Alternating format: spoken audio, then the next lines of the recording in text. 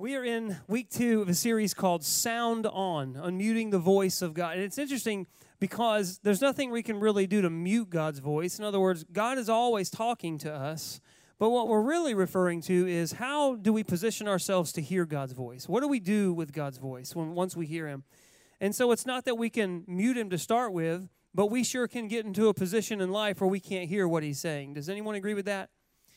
There are lots of voices circulating in our lives, lots of things that are vying for our attention. There are lots of things that speak to us on a daily, weekly, monthly, and even yearly basis. And the question is which voices do we listen to? And the answer that I propose to you today is it's the voices that we position ourselves to hear. There are lots of voices speaking to us. The ones that we listen to are the ones that we are positioned to be able to hear. Years ago, I called a friend of mine on a Friday night, and as soon as he answered the phone, I just heard this, I don't know how to describe it other than just noise so loud on the other end, it was distorting coming through the phone. And I immediately remembered when I heard the noise, I remembered, oh yeah, he's at a concert. He told me he was going to a concert. So you can imagine 110 decibels piercing through the air, subwoofers that rattle your chest, right? I mean, I think we run the volume in here. I don't think we run it over 90 decibels, if I'm not mistaken. So you think 110 decibels at concert volume, you pick up the phone. It was funny because the first thing he said was, he didn't say hello. He said, there's no way I'm going to be able to hear you right now. Like, that was just the first thing that he said to me. And I thought, well, do I say anything? Because he's not going to be able to. Do I just hang up on him? Like, what do I do? And the reason is because the concert volume was so loud coming over the other end, it drowned out my voice coming through the phone. Another time, I called a friend, and it was kind of the same scenario, except he was at a loud get-together. It was not as loud as the concert volume, but it was loud enough that he couldn't hear anything that I was saying. And the first thing that he said to me was this: hold on, let me go to another room so that I can hear your voice. In other words, let me position myself so that I can hear you. Come on with me, somebody. Let me move to a different place, rearrange what I'm doing so that I can hear your voice. The first friend, he was at the concert. The concert was the priority. And just from friend to friend, I didn't blame him for that. But because that was his priority, that's what he heard. The second friend, he prioritized me. And so he heard my voice, and we had a conversation. And that's the way it is with God. Your priorities will determine your position to be able to hear God speak. What do you do in life when you want to hear God speak? Are you prioritizing him? Are you at a place where you are actively moving things out of the way in your life so that you can get to a position to be able to hear God's voice in your life? There was a prophet in the Old Testament named Habakkuk. I don't know why his mother named him that, but she did. I'm sure it has lots of meaning. But Habakkuk was in a season of life where he really needed to hear from God. He didn't understand why the nation of Israel, there was so much sin in it, and God seemingly did nothing. It was like, you're the God of our nation. Why aren't you doing anything when all of these people are turning their backs on you? And then what really threw him for a loop was there was another nation that was preparing to invade Israel, and they were more wicked than Israel was, and God seemingly was doing nothing. He needed to hear from God, but it was like God wasn't doing anything. Have you ever been in that position where you needed to hear from God and God just seemingly said nothing? In chapter 1, verse 2, this was his prayer. Lord, I continue to ask for help. How long will you ignore me? I cry out to you, but you do not save us. Does that sound like a prayer that you've ever prayed? God, I need you right now. I need a financial breakthrough right now, and it seems like you are nowhere to be found. Nothing's happening. Lord, I need my marriage restored, but it doesn't seem like you're saying anything. Lord, I need help with my kids. They seem to be going the wayward way, Father, but it doesn't look like you're doing anything. Maybe you have questions that you need answered. Lord, should I marry this person? That's a good question to ask, isn't it? Let's get God, the universe, in on the scenario here. Lord, should I invest in this? Some of you are at the place where you're asking, is now the time to retire? Or, hey, should I change jobs or should I stick it out where I am right now? You don't hear God's voice, and so sometimes our prayer ends up being like Habakkuk's prayer, God, why are you ignoring me? Why are you ignoring me? You want to know the difference? Here's the thing. See, God already knows what you're supposed to do. He already has the answer. In fact, the Bible says that those who are in right standing with Him, your steps are ordered. Like He literally knows each thing that you need to do. But yet, it's not a matter of God talking. It's a matter of us positioning ourselves to be able to hear Him. Let me spoil the story for you. Habakkuk heard from God. God spoke, he heard. But he took specific steps to be able to hear. He positioned himself to be able to hear. And I just want to get real practical today. And I want to take a look at those steps that he took to prioritize the Lord and position himself to be able to hear. Would that be something that you're interested in today? I feel like I'm talking to a group of people and maybe some watching online who say, you know what? I need to know how to hear God's voice. I need to know how to position myself to hear God's voice. And so that's what we're going to talk about today. This is what Habakkuk did, and this is the first step I'm going to tell you. The first step is to withdraw.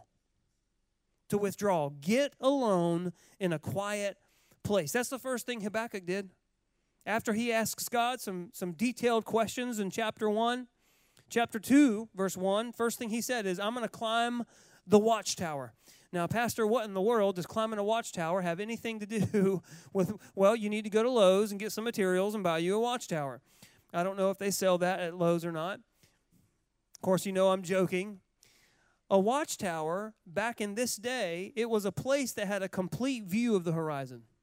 So that you could go up there and you could see if another army was positioning to attack. It was a place where you got quiet. It was a place where you observed. It was a place where you honed in your senses.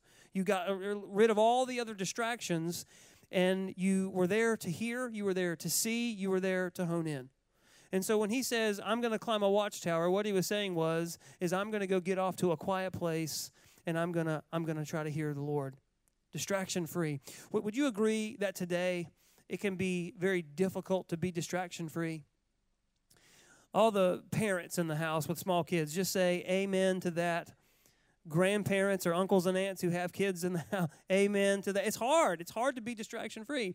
There was a story I read recently, a true story. It kind of made me laugh. There was a woman back in the 1600s named Susanna Wesley. For those of you who don't know her, maybe you've heard of these names, Charles Wesley and John Wesley. One was a prolific hymn writer. The other one founded the Methodist Church. This was their mama. And they were two of 18 kids. She had 18 kids. Come on, somebody. That's right, because only Jesus could have helped her. 18 kids, and none of them were adopted as far as I know. Like, she literally had all 18 of them. And they didn't do C-sections back then. All right, enough of that. She was known to be this praying woman. And with 18 kids, you wonder how in the world she got distraction-free. This is true. This is the part that made me laugh. Every afternoon, she would get to a place in a rocking chair, and she would take her apron, right, and she would pull it up over her head. And she created a bubble around her. And the kids knew that when they saw Mama with the apron over her head, don't bother Mama. Mama was praying.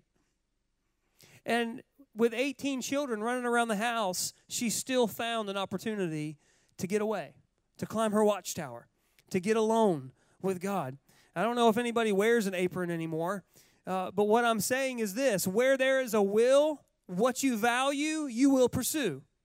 Well, somehow we find ways to do the things that are important to us. And I'm asking you, is getting away with God important to you? And maybe you would say, well, Pastor Ryan, God surely understands. I live a very active life in this season of life right now. Surely He understands that I can't do that. And I'm sure He understands where you're coming from. But let me pose this question to you. Do you think Jesus led an active life?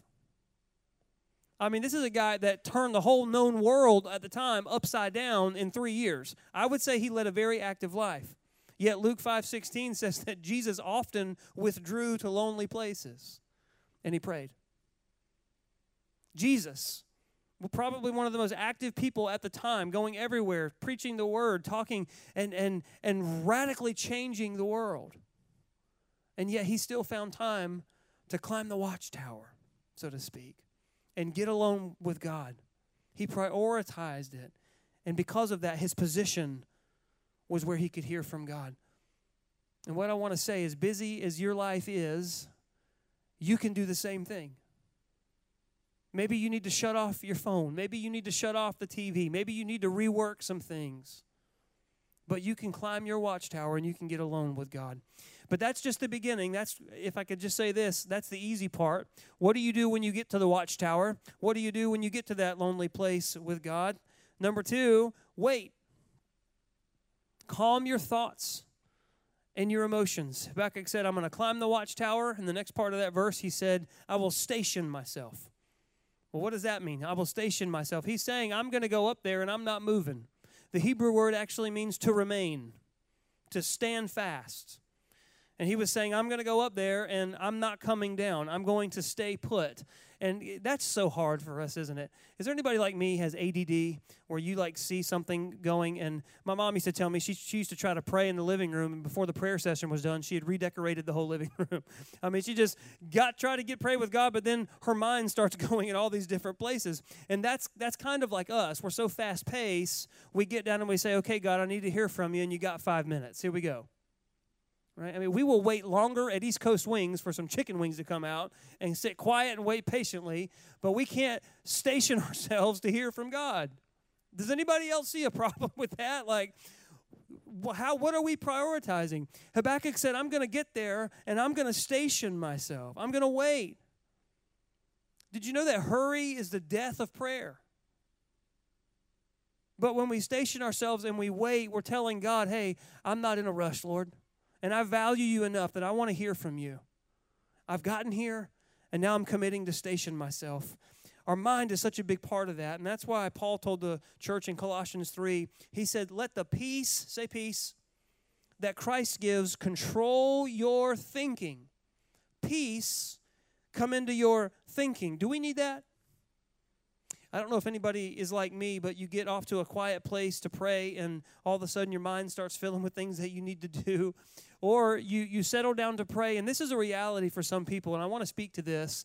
You sit down to pray, and the feelings of unworthiness begin to come over you, or guilt, or something that you still struggle with. And so feelings of being unworthy and feelings of failure begin to come over you, and you stop praying.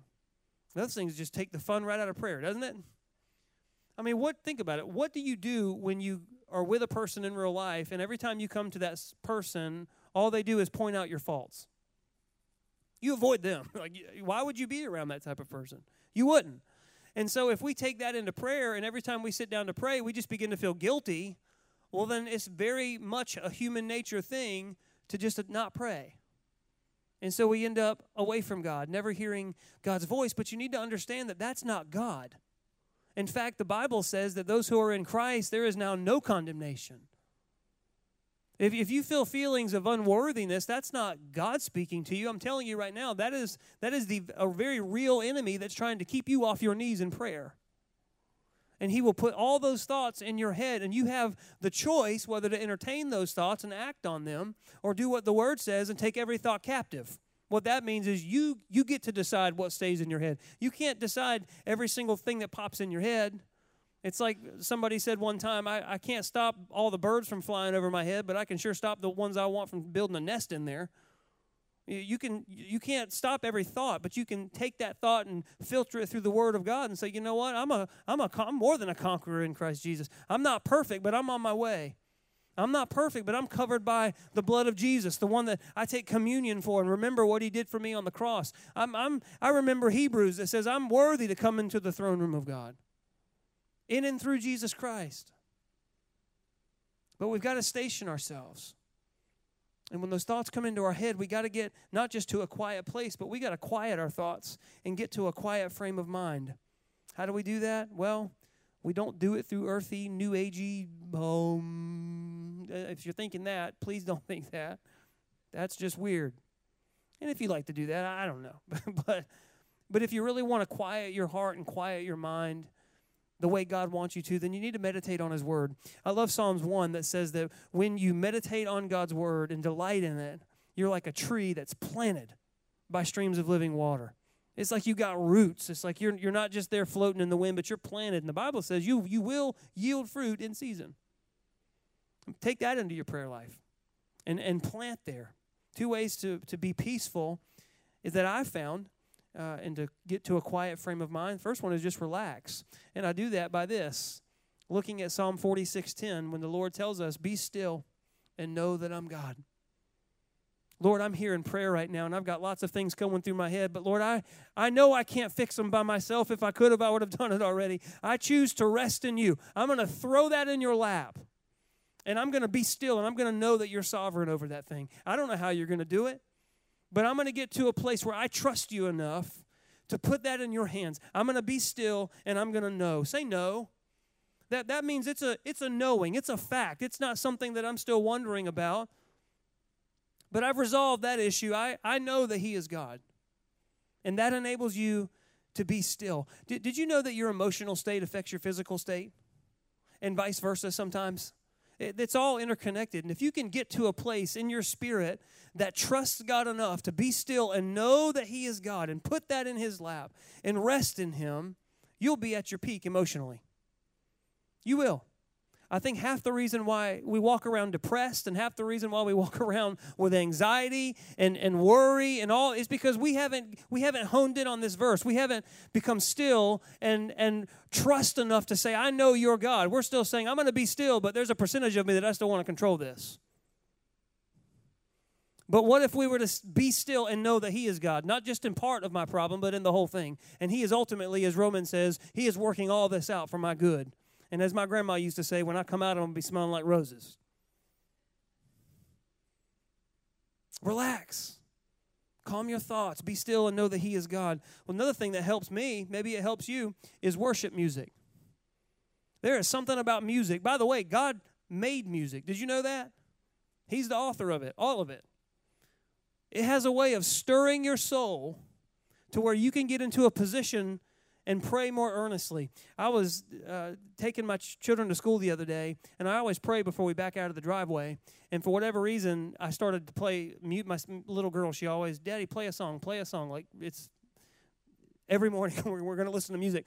And she said, play a song. And I just hit play on one. And before I started praying, it was a worship song. And man, that piano hit, that downbeat hit. And all of a sudden, there was something in me, buddy. That prayer was a little more powerful coming from me that morning. There is something about music that will stir you.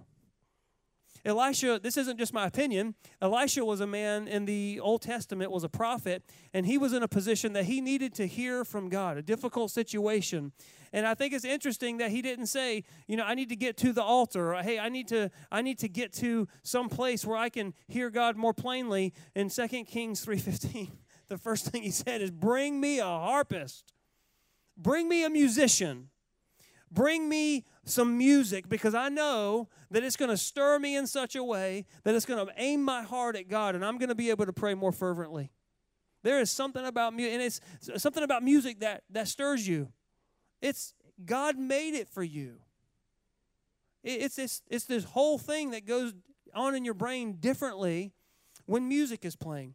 And it goes on to say that while the harpist was playing, the hand of the Lord came upon Elisha. Why do you think we worship God with music during our church services? I mean, we could do it all kinds of different ways, but music stirs the soul. And I'm so grateful for Pastor Gage and the talent and the skill that he brings to the table with what we do here on Sunday mornings and his team. There's so many of them that could take credit. But that's one of the reasons why we do what we do, because music stirs the soul. And so that's one of the ways that you can relax. You can get in God's presence and calm your thoughts. He said, withdraw, and he said, station yourself. Wait. Step 3, watch. Once you get to that place, once you commit yourself to calming your thoughts and staying, watch. Get God's perspective. The last part of verse 1, Habakkuk says, I'm going to climb the watchtower. And then the last part says, I'm going to look to see what he will say to me. I'm going to get still, station myself, and I'm going to look to see what he will say. I think it's interesting that he didn't say, I'm going to listen to hear. but he said, I will look to see. The Hebrew word there means to gaze, to perceive, to take in, to put all my attention on. Habakkuk looked, not listened to what God was going to say. Have you ever thought that that might be how God wants to speak to you? Half of you are like, what are you talking about? Well, they say a picture is worth 1,000 words. You ever heard that? That I can talk to you all day long, but there are times where I'll show you a picture and something click and it stay with you. That's why we do object lessons sometimes up here, where I'll have a prop of some sort, and that's probably the most how you remember most of the time something that I said. I have people come up to me sometimes years later and say, hey, I remember that sermon when you had that thing on stage. It's because when they can get a visual of something, it just clicks. And all throughout the Scriptures, we see where God spoke this way into people. Abraham, Jacob, Job, David, Isaiah, lots of the other prophets. And then we get into the New Testament, and we see Peter, and we see Paul, and John. All these guys had visions from God. God could have just spoken words, but he gave them visions. He let them see something. And we see all through the Scripture and today that God will often show us what he'll do rather than spell it out in words. I have a good friend of mine who recently was telling me about a dream they had. This is a reputable man of God. I would trust this person in their relationship with the Lord. And God was showing him the urgency of all the people around us in life that we have relationships with or connected to or maybe just see on a day-to-day basis who are lost. They don't know God. They don't know Jesus. They haven't given him their lives. And the urgency, not just meaning, oh, it would be a good thing if they came to church, but the urgency of, hey, heaven and hell is in the balance here. And we don't know when our last day on earth is going to be. And there are people all around us that hell could be a reality if we don't go and reach them. Could God just do it miraculously? Sure. But we see all throughout the Scriptures and today that God uses his children to reach people. He uses us. And he was showing him that reality, the urgency. And in this dream, he knew that in principle. He'd read the Bible through several times. He loves the Lord. But in this dream, he had this dream. He was standing on the shore. And off into the distance, maybe 100 yards or so, was a man who was drowning. And he knew there was nobody else around. I've got to go save this guy. And it was his urgency. It was life or death is in the balance here. And he began to try to get out there, and fear came over him in the dream. And I don't know if he was scared of the water, if he was scared of what might happen. I don't know if he was scared of sharks or what. But fear came over him in such a way that he chickened out and backed up and didn't do it. And he was shaking, just trying to figure out a way to do it, but he just couldn't come to do it. And as soon as he made that decision in his heart he wasn't going, he became aware of a pier. And somebody was on the pier, a man, and saw the other guy and jumped off and went and saved him. And he said, I was so grateful that somebody saved him. He said, but it broke me in half knowing that I missed out on what God told me to do. That I missed out on hearing God's voice and knowing that God was asking me to do something, and I chickened out. I didn't do it. And this dream just became so vivid to him.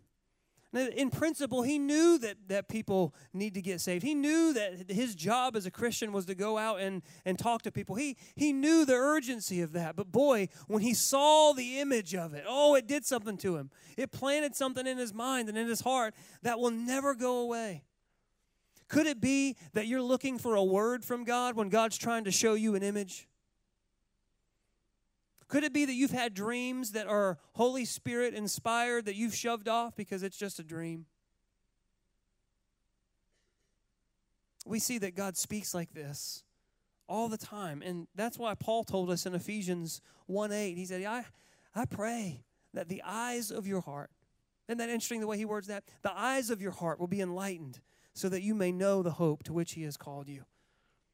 I'm not talking about weird New Age visions and stuff like that. But what I am saying is that just like when you're born physically, God gives you some senses, doesn't he? You can see, you can smell, you can touch, and when you're born spiritually, the kind that Jesus makes possible, you ever heard Christians say born again? It's talking about a spiritual renewal, a spiritual rebirth. He gives you spiritual senses to be able to see him, to be able to communicate with him, to be able to know him. What if you develop an awareness of that? How could God begin to speak into your life? Habakkuk didn't say, I'm going to listen to hear. He said, I'm going to get in that watchtower. I'm going to station myself, and I'm going to look to see. What if God could speak to you that way? What if you could perceive it? The fourth thing that he did, and the fourth thing I'll tell you, is to write. Write down the ideas that you receive. Verse 2, Habakkuk said, the Lord answered me. This is in chapter 2. And here's what the Lord said. Write down what I show you and make it clear on tablets. I don't know if you can get tablets at Lowe's with the watchtower you're going to get.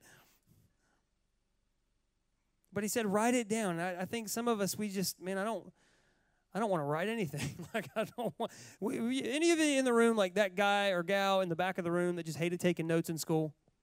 I remember when I was in college, I had someone take notes for me. Like, I just didn't want to do it. It was almost worth paying someone to take notes in world history so I could just sit there. Like, I hated writing. But what I began to understand over the years is that when I write out, and some people call it journaling, what God is saying and what I might be praying for that season, I've learned that there's power in that. That there's something in that. And I look at Habakkuk, I look at what he did in chapter 1. He asks God some specific questions. And then in chapter 2, he withdraws, he waits, he watches God. And then he records what God says. He writes it down. Have you ever thought, God doesn't hear my prayers, or I don't want to write down anything. I don't want to write my prayers. Even if he did talk to me, I'd rather it come from the pastor, from the stage, and I'll try to just remember it. But if we're being honest with ourselves, we'd probably say, and this might hurt just a little bit, but we'd probably say our prayer life's in a rut too, if that's how we think. Most of us that are in that train of thought, that look at it that way, would probably say our prayer life is in a rut. It's boring, so why do it? Or I'm starting to think I'm just going through the motions, so why do it? Is it really making a difference? Well, what if we did what Habakkuk did? What if we actually begin to write down our prayers? Write down the questions that we have for God. Write down the needs that we have, and then record what God might say to us. There's so many benefits to writing down our prayers and writing down what God might say. One thing, just very plainly, it helps you keep track. There are times that we don't remember what we're supposed to pray for. We don't remember what's going on. But what if we wrote down our prayers? Man, we could keep track of everything that we're asking God to do, and then we could actually record when God answers them. And we wouldn't have to try to remember everything that we're praying for, remember what things are happening in our lives that we're most interested in God speaking into, because they're right there. We don't have to relearn what God did because they're right. It's just a matter of reviewing it. And it's like new praises begin to come up to God, and you get to a season of life where it's difficult and it's hard, and the human temptation comes in to say, you know what, God's not even hearing you. But then you go back and you look, oh man, look at what God did. I remember whenever he did this for me, and look, I wrote it out, and he answered me. He answered me. I know he can answer me again, and it's a whole new level of faith. I can't tell you the amount of times that I've gone back in journals, and I've been reading maybe a year later, and what I was reading from a year ago spoke to what I was going through right then. And when I wrote it, it was God in his word, but I didn't realize how much it would speak to me a year later. And I was reading it as if somebody else was writing it. And God can do the same thing in you when it comes to your prayers, when it comes to what God wants to speak into your heart, if you would write it out. Next week, we're going to talk about the 7 filters that we need to push those things through to make sure that it is God. But whenever we write it out, it provides a record, and we can test it. We can say, well, is this what God said? And I can go through the 7 filters we're going to talk about next week, and I can say, yeah, that was actually from God. Or sometimes I write stuff out, and I don't know if it's from God or not, but it was a thought, and I thought, well, maybe that is from God. But you're actually able to go back and look at a record of it and be able to test it. Otherwise, we end up just kind of floating in the wind, not remembering what we're asking God for, not remembering what God said. I'm speaking to myself as well as you, because there have been seasons where I've been really diligent at that, and there's been seasons, quite frankly, where I haven't done it at all. But I'm going to tell you, what if we became a people that actually begin to record our prayers and record what God might be wanting to say? Write it out. That's what Habakkuk did. And he heard from God. The fifth thing I'll tell you to do that Habakkuk did is worship. Worship God. Chapter 3, verse 2, he says this, "O Lord, now I have heard your report." Anybody been on that end of the bargain? God, I've heard you. Look at what he says. "And I worship you in awe." Man, when you hear from God and you know it, it takes your worship to a whole nother level, doesn't it? Man, I know I've heard from God. It just, your prayer gets answered. You're filled with gratitude. Man, when you hear from God Almighty, it puts you in a whole nother position spiritually to be able to be grateful and to be able to love in a way that you've never known. And it's almost automatic. When you follow these 4 steps and you get to the end and God actually has answered you, man, you've been diligent. You haven't just haphazardly heard from God. You've put it in. You've put the blood, sweat, and tears in. And it's almost like the fruit of your labor in a way. Not that we earn God, but that, when you've been diligent to obey Him, there's something that's just good about knowing that, you know what, He's true to His word and He does answer me. And worship becomes this automatic thing. But do you know what's also automatic? Is when we don't do any of that, we automatically don't worship. We don't. We wonder, we hope. As Christians, we kind of float by. But when we've sought God diligently, worship becomes automatic. What would happen if you changed your prayer life from a monologue, just you talking, "All right, God, I love you. Here's some things I need. Amen," to a dialogue? And now there's this, you've positioned yourself and prioritized yourself in a way now where you're positioned to hear from God. You're positioned to not just speak to Him and pour out your heart to Him, but you've positioned yourself to hear. Have you ever heard that you have to prepare your field for rain? God will speak into your life when you've positioned yourself to be able to hear Him and to hold precious what it is that He's getting ready to speak into your life. Oh, He will be true to His word. And there's this conversation, and man, does the dynamic change. That's when a relationship begins to develop. I've never seen any relationship on this planet that was birthed and that grew and became this wonderful thing because one party talked the whole time. Not one. In fact, I've seen marriages end because people won't open up and they clam up, and you got one person doing all of everything and the other person staying as far away and secluded as possible. Relationships can't flourish that way. And with God, it's the same way. He desires, He sent His Son to shed His blood for you, not so that you could do all the talking or you could stay away, but so there could be this intimate relationship that builds. Will you position yourself to hear? I need to say this, and I'm wrapping up. I need to be honest and say this up front, that sometimes we'll go through this process and maybe you don't hear God talk the way you want to. Maybe He doesn't answer the questions or the need the way you thought He was going to, but instead you sense that He's saying, "Trust me and stay the course." And that's what He gives you. And sometimes that's a very real answer that God will give. And what I've come to realize is that God ultimately knows the best for you. And God knows the timing in our realm of when the answer needs to happen. And so sometimes the answer is, I just need you to trust me, but I want you to stay the course. In Matthew chapter 9, there's these 2 guys that are blind, and Jesus is getting ready to heal them, but they're blind, and they know that Jesus is around because they hear other people talking about Him, and Jesus is there, and they begin to shout His name. "Jesus, Son of David, have mercy on me. Heal me." And ultimately, Jesus ends up healing them. But they followed Him. What people forget is that there was a little journey that they took where they were crying out His name, but Jesus didn't even turn around. Jesus said nothing. He was silent. And I think that's how we are sometimes going through life where we need desperately for God to say something, but we feel blind, like we don't know what the next step is. We don't know what to do. But somehow it was their faith. Jesus eventually said, "Hey, according to your faith, this has been done." You know what faith is? It's when I keep going and I still have questions. It's when I keep going and I haven't heard from God yet, but I still believe in Him and I know that He is eventually going to speak to me. And so I'm going to keep pressing. It's faith in something that I don't see yet. And these men, they followed Jesus blind. I don't know how they did it. Maybe they were holding on to other people. Maybe they were just following the sound of his voice or following the crowd. But step by step. I love Psalm 119 that says, your word is a lamp to my feet. It's a light to my path. And even though I can't see everything going on in my life and where I'm eventually going to end up, Lord, your word tells me if I stay in it, I'm going to know my next step. And they eventually follow him right to the house where he was staying.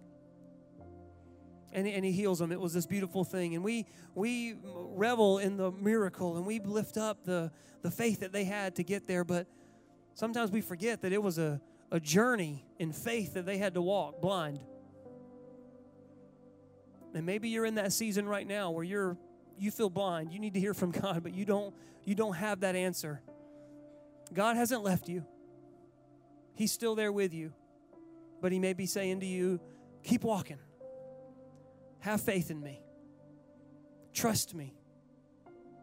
Stay in touch with me. But I will say this. If you will heed to his word and you will take these steps in your life to position yourself to hear from him, you will hear from him. You're going to hear. And for some of you today, that sounds like a breath of fresh air. I can hear from God. I can do this. And you can. And for some of you, it's going to take the most faith that you've ever had. For some of you, it's going to take the most courage that you can muster. For some of you, you're going to have to rearrange things in your life so that you can get quiet enough to hear. For others of you, you're going to have to really calm those anxieties and worries down that happen when you sit still for any length of time and you have to face yourself. And you don't have the luxury of getting your mind on other things so that you don't have to look yourself in the mirror. I'm talking to somebody. I know what it's like to be there. And so you fill your life with things and stuff and your mind races. For some of you, you're going to have to really get some help to be able to clear your mind so that you can station yourself when you get to that watchtower and wait on the Lord and get your spirit quieted so that you can hear his voice. There's some work to do. But the question comes right back around to the beginning. What do you prioritize? Your priorities will determine your position, and your position will determine you hearing from the Lord. Can I pray with you? God, I know for a fact that you love to speak to your kids. You did it all throughout the scriptures, and you speak to us today, primarily through your word. We're going to talk next week about how to filter everything that we think we hear from you through your word, because your word always backs your voice up. But Lord, I'm speaking to a group of people in the room and online today that need to hear your voice. And my prayer today isn't that you'll speak, because you are speaking. My prayer today is that we will discipline ourselves to position ourselves, to station ourselves, to watch, to worship you. Lord, to wait on you. This fast-paced world has trained us to go fast, and if we have to wait longer than 2 or 3 minutes for something, man, we don't think it's worth it. But you're a God that delights in a walking speed. You delight in that slow pace with us, because that's where the relationship is formed and nurtured and developed. Help us to go walk in your pace. Give us the wisdom and the boldness, God, to reprioritize our lives so that we can hear from you. In Jesus' name I pray. Can we say amen together?